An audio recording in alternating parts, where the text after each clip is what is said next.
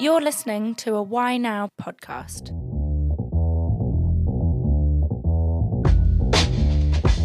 This is Golden Nuggets podcast on whynow.co.uk. I'm your host Al, and I'm a PE teacher of 15 years. This podcast is about interviewing key influencers in education and giving them a platform to deliver their story. I want to explore why and how they do what they do to better inform parents and pupils on their education journey.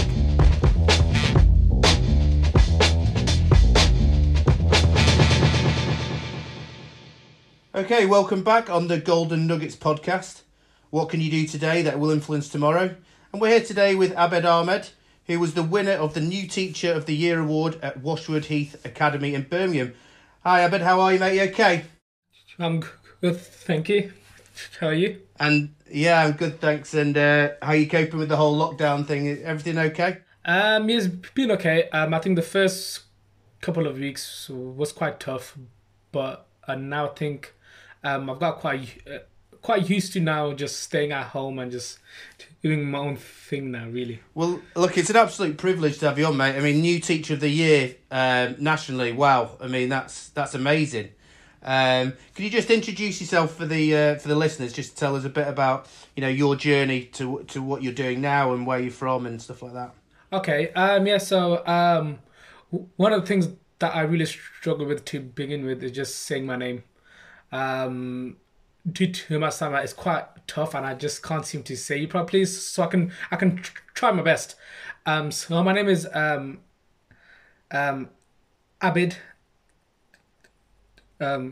Ahmed. There we go. So that took quite a long time. I'm 26 years old. I'm a maths teacher. I will be a head of maths in a few weeks in a new school. Teaching was something that I've always wanted to do from a very young age. In fact, I wanted to be a PE teacher first when I was young, but then I decided to become a maths teacher. I'm from Birmingham, a small town called Lozells. I'm not sure if many people have heard of Lozells, but we are situated, and it does fall under a disadvantaged and deprived local area and stuff. So growing up was generally a bit tough in terms of distractions and just the perception that people had on Lozells. And that's my life as a teacher has been okay. I've been teaching now, coming to my fourth year, and it is something that I really, really enjoy, and I hope to do it for the rest of my life. And you sort of mentioned you're from Birmingham, and you teach. Do you teach in the same school you went to as well? Is that right? The first school that I worked in, yes. The first school that I worked in and the school that I trained in, that was the school that I attended as a young student. And I was teaching there for 3 years, which includes my training year. And you sort of mentioned it being sort of slightly disadvantaged school. What was it like growing up for you in terms of your experience at school? I really did enjoy school. Despite the fact that the school was situated in a disadvantaged area, the school was still an outstanding school, and I felt like the school did so much for us.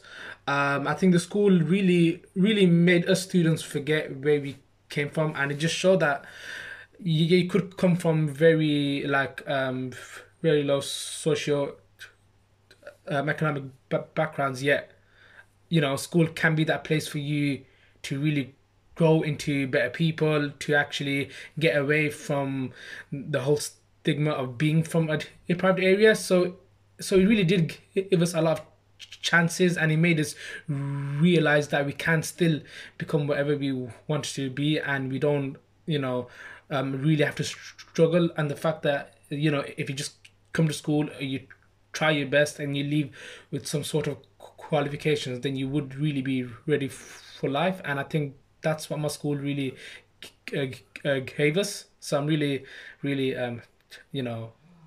grateful of the of the lack education that I received.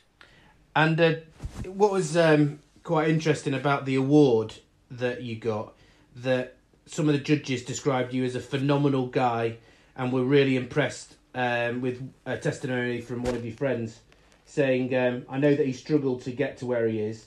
He was rejected for many of his ITT, his initial teacher training applications, but persevered and went back to train as a teacher at the school he attended. Teaching was something that I definitely wanted to do since I was 15 years old. And some people think that's quite sad. And I've actually heard that from teachers themselves. I think a lot of people tend to go into teaching as a second option. But you know what? Since 15, I just knew that, you know what, teaching is definitely for me. But at the same time, of course, I was battling myself with my confidence about myself and my speech.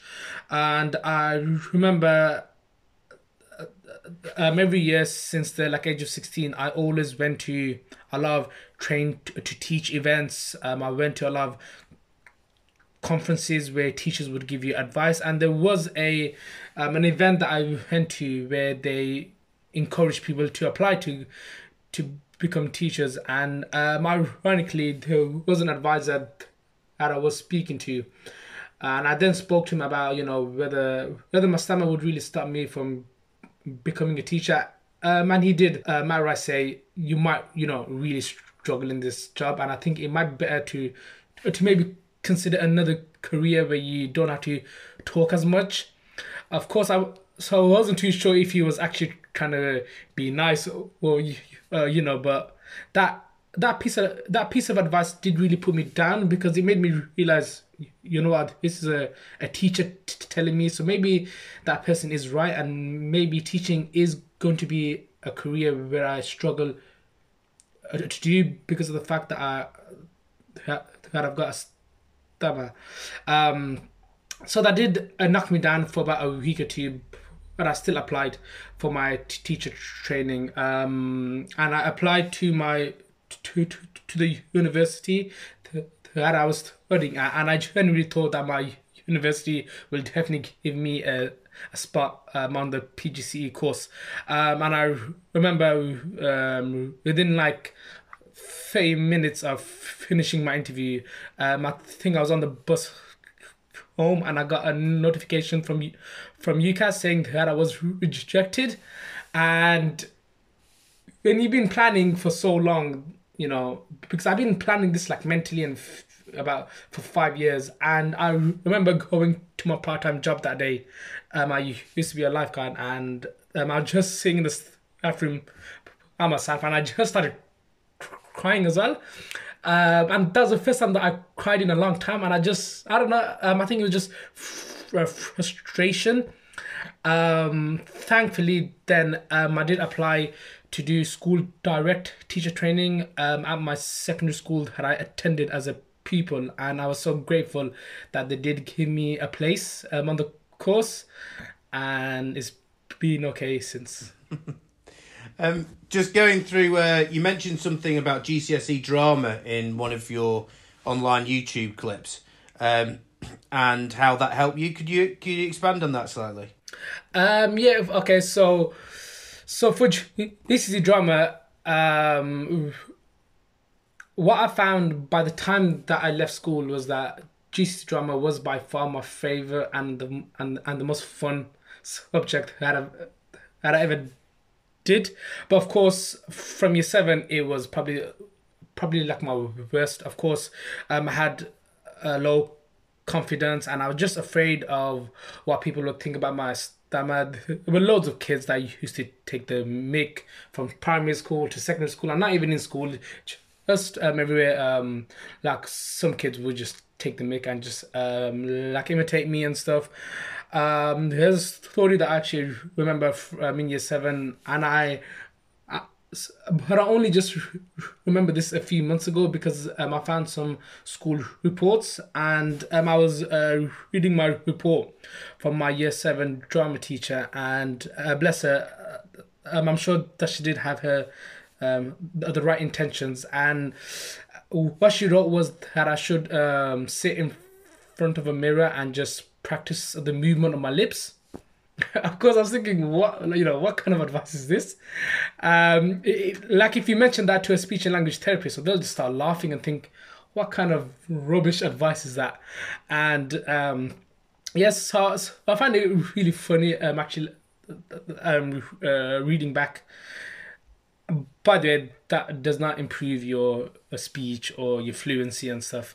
So when I got to year 9, we then had to choose our GCSE subjects, and I don't know what made me choose GCSE drama, because that was by far the worst subject that someone can probably choose if you really struggle with your speech. Well, that's what I thought, but I knew that drama will really help me to become a confident person, and I was always the type of person where I always prefer to jump in the deep end, and I just wanted to really push myself, and I chose it. And I remember on the first day of my course, I really hated it, and I went back to my year manager and I told her, please, can you take me out of the course and let me just do something else? And so she didn't force me, but she made me stay on, and she goes, no, this will really help you to become confident, so do stay on. And you know what, since then it was by far my favorite subject. And you sort of mentioned about putting on accents weirdly, so did you have any accents that are your favourite that you tried out in drama? Of course, so as I am from Birmingham, but I don't think I've got a strong Birmingham accent at all. Of course, I enjoyed speaking in a Birmingham accent as much as I can. And what people who stammer would tell you is that for some reason, if you put on an accent, or if you just over exaggerate the way that you speak, you stammer less and you speak a bit more fluently. And that's why I think in teaching that suited me as well, because in teaching, when we're teaching on the board, we do really sometimes over exaggerate the way that we talk, and that really helped me to become fluent. So that did help me in drama and stuff, because of course it's all about acting and just over exaggerating. Can you do it? How's your Manc accent? You got a good Manc accent at all? The only phrase that I can say, like it's not really appropriate. Well, there is I've got a lot of family from Manchester and stuff, so I'm just trying to think of what to say. The right, our kid. Yeah, they do really elongate the words and stuff. So if you tell me a sentence, I can try my best. I'm not sure. So we're going to sort of slightly move on to the personal traits that you developed to overcome this. So you sort of mentioned about mental toughness, confidence in your own ability, and thinking before you speak. I quite like this thinking before you speak. I think this is, we briefly touched on it before we came on, sort of mentioning about making sure you really think about what you're actually going to say before you say it. I think using Zoom and remote teachings probably emphasised that a bit more. Does it help you as well, do you think? Yeah, so when I was growing up, and when I realised that I do have a stammer, and just so that obviously people don't know the fact that I stammer, I do think that I was a lot more silent when I was young, and I didn't really speak that much unless you were friends that I've been with for years. And so what that forced me to do was always listen more when I speak, and choosing my words very wisely. And I think that does suit the teaching profession very well. I think in teaching, you definitely have to think before you speak. You can't just say whatever you want to a pupil.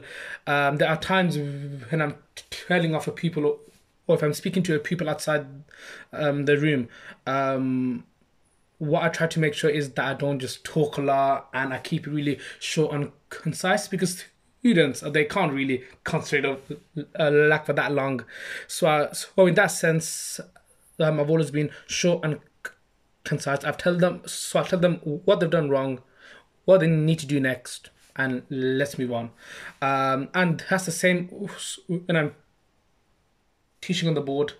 So I don't overload them with too much information, and I really, really do need to think about what will I say next, and what will I say after that. And I think that does suit the profession and stuff. And I'm the type of person that when it comes to school meetings, and I know there's certain types of personalities where some people in meetings they talk a lot, but really is there any substance to what they say? And I've found that some people have challenged me in saying, yeah, oh, you don't speak much in meetings and stuff. But when I do speak in meetings, what I would like to think is what I do say is quite important and stuff, and it is actually relevant and stuff.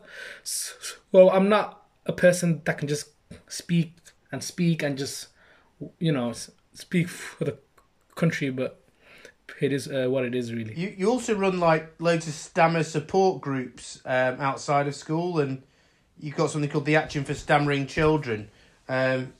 Just talk to me a bit about what you sort of do in those groups. The Active for Stammering Children, I think that's a charity that does support mainly children who stammer. I don't work with them, but I have done a video for them once. But so like every school that I've worked in, I've always run my own stammer support group, and I found that there was really no support group for them.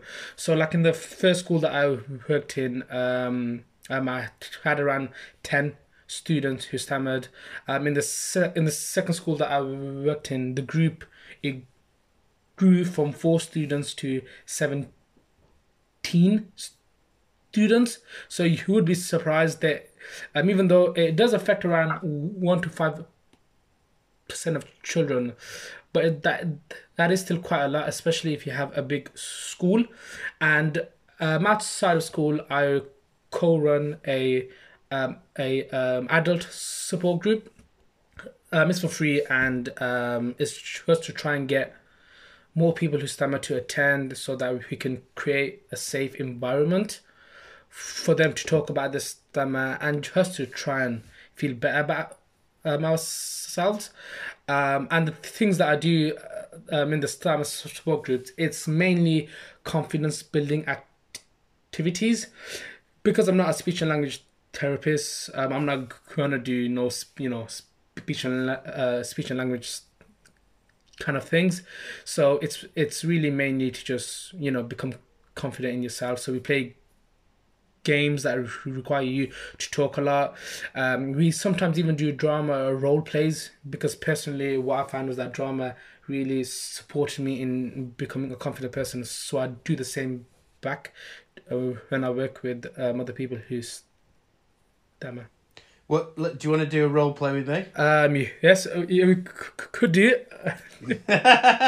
Which one do you want to do? So what I used to do on the role plays, I'll give you an example.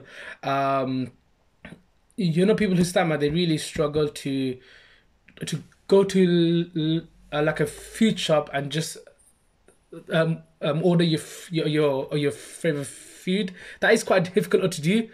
And so what we did in school with the kids was that, okay, let's just do a role play of you walking into a shop and you just ordering your food. And what I would do is I'd give them small pieces of advice.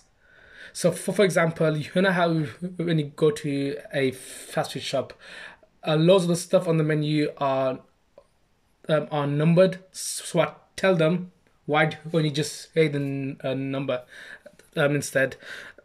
Another thing that I tell them is, why don't you just go to a shop and just be like, can I have number 5?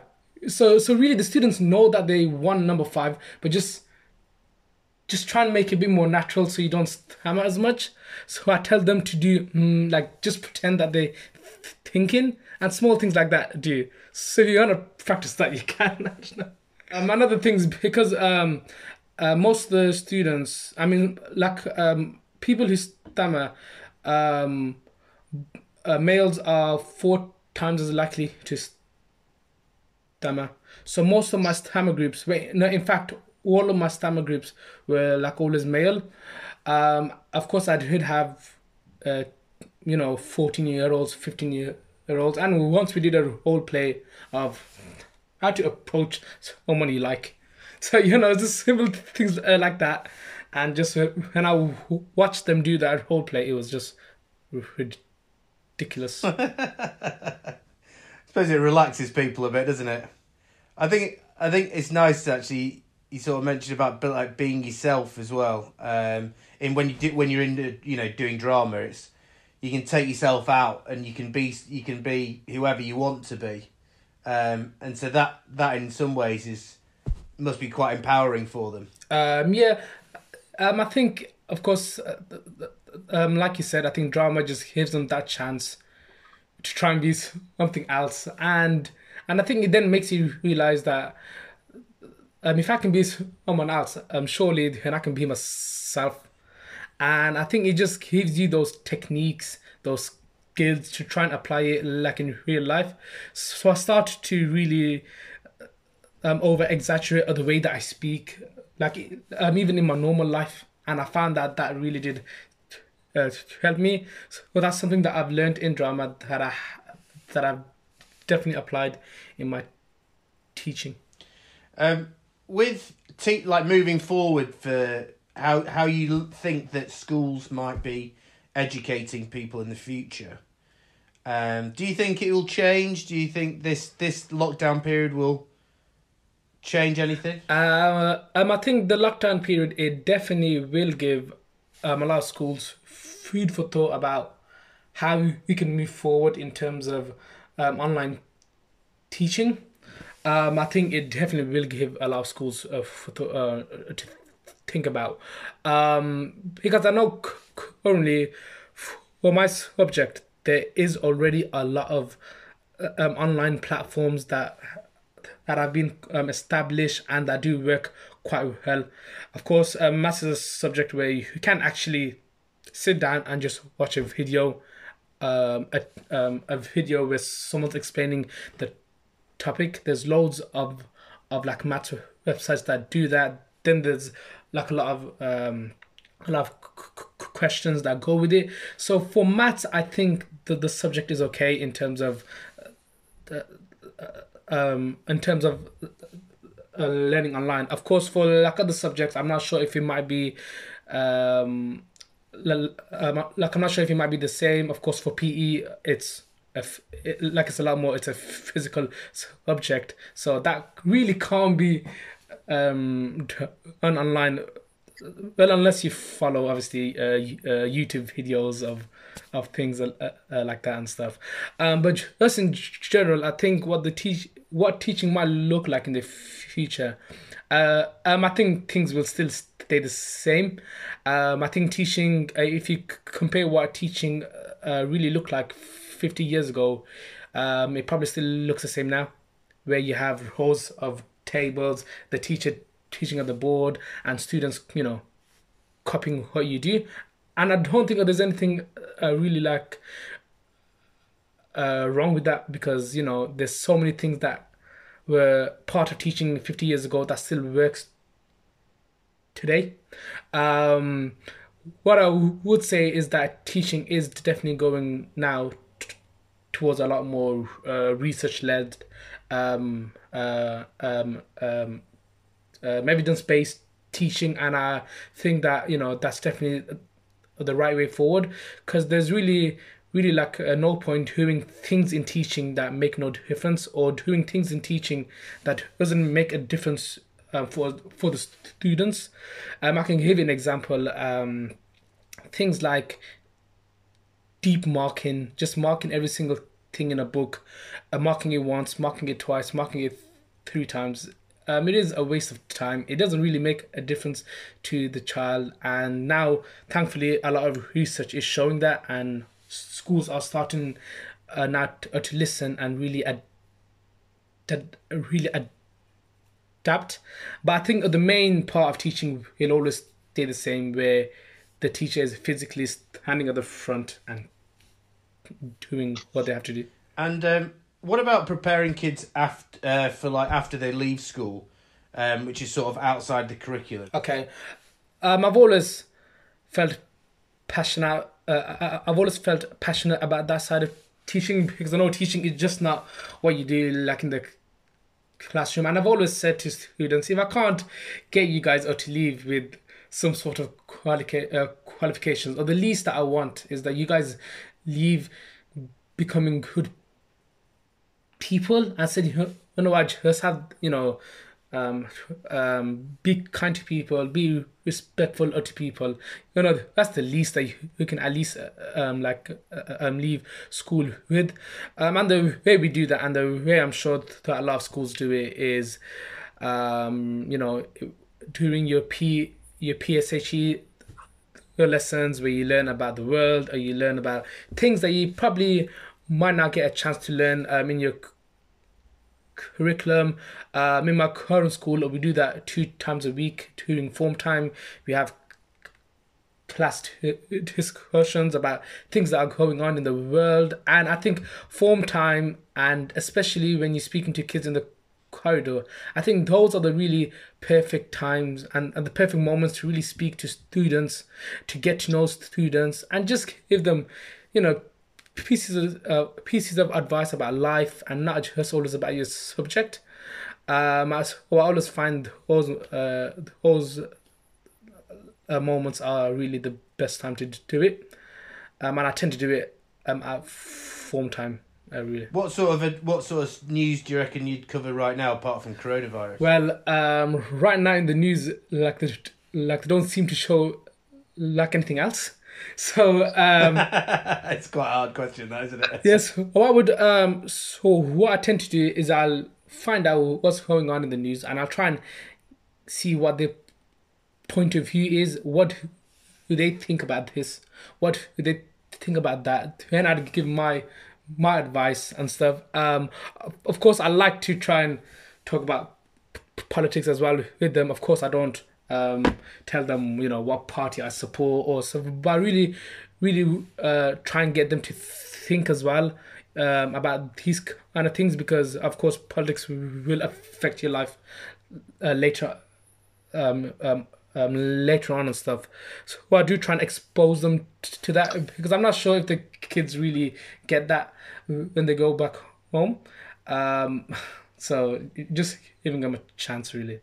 Of course, I like to talk about sport as well with them. What sport? My favorite sport is football. I'm crazy with football. I play a lot of football. I love football, and I'm a season ticket holder for Man United. I know that I'm from Birmingham, but I do support Man United. So that's my number one sport by far. Who's your favourite player of all time for Man United? It's Wayne Rooney. I'm just a huge fan. Yeah. So I've been following him since a very young age, and he's by far my favourite footballer. I'd love to meet him one day. Who knows? Not Eric Cantona then. I was I was too young to see him play. So I started watching football when I was 10 years old. So that was in 2003. So unfortunately, I didn't get a chance to really watch it. Probably slightly before. Although Ronaldo must have been... You must have seen Ronaldo play though, surely. So Rooney's my favourite player, but I would always say Ronaldo's the best player of all time. Of course, a lot of people say Messi and Ronaldo, but I'll always stick with Ronaldo. Partly because he played for Man United and stuff. And if you actually think about it, if you play FIFA, or if you play like a football game, I think a lot of people would prefer to choose Ronaldo in the game.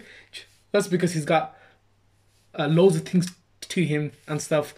So I might be a bit biased, but...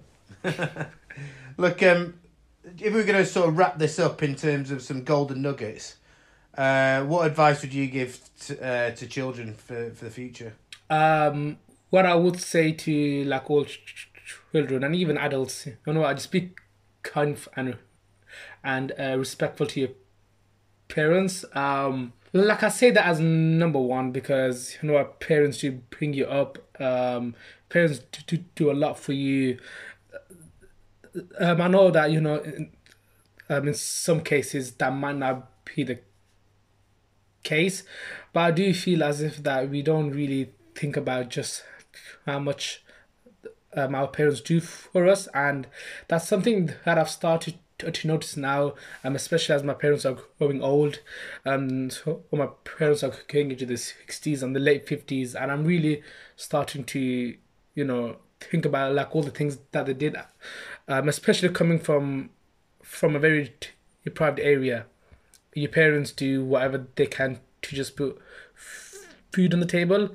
So growing up, I didn't really, get a lot of presents for my birthday.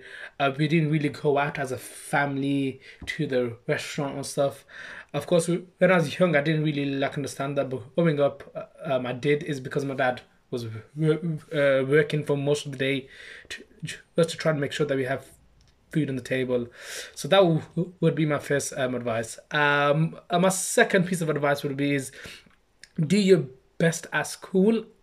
And I say that quite a lot to children in my local community because I do still live in Los Angeles, and growing up in Los Angeles, of course, I've seen a lot of friends, a lot of people that go down the wrong path, and it's so easy to do that, especially if you come from an local area like myself. And school is definitely that place where you can break that cycle of deprivation. So I can't, emphasize it enough just how important school is. And I know that a lot of famous people and a lot of like famous rich people that didn't do so well in school, or they do say, oh, it doesn't matter if you don't do well at school, look at me. And that is true, that you can still be successful if you don't do well at school. But what I've always said to people is that there's not that many of them. Of course, like you might think of Richard Branson, or like people that really didn't. No, actually, Richard Branson did study at uni, I'm sure, but there's a lot of famous rich people that didn't, and they do to say, don't worry about it. You can still become successful. That is true, but still, just leave with qualifications, and then you can, do whatever you want to do and stuff.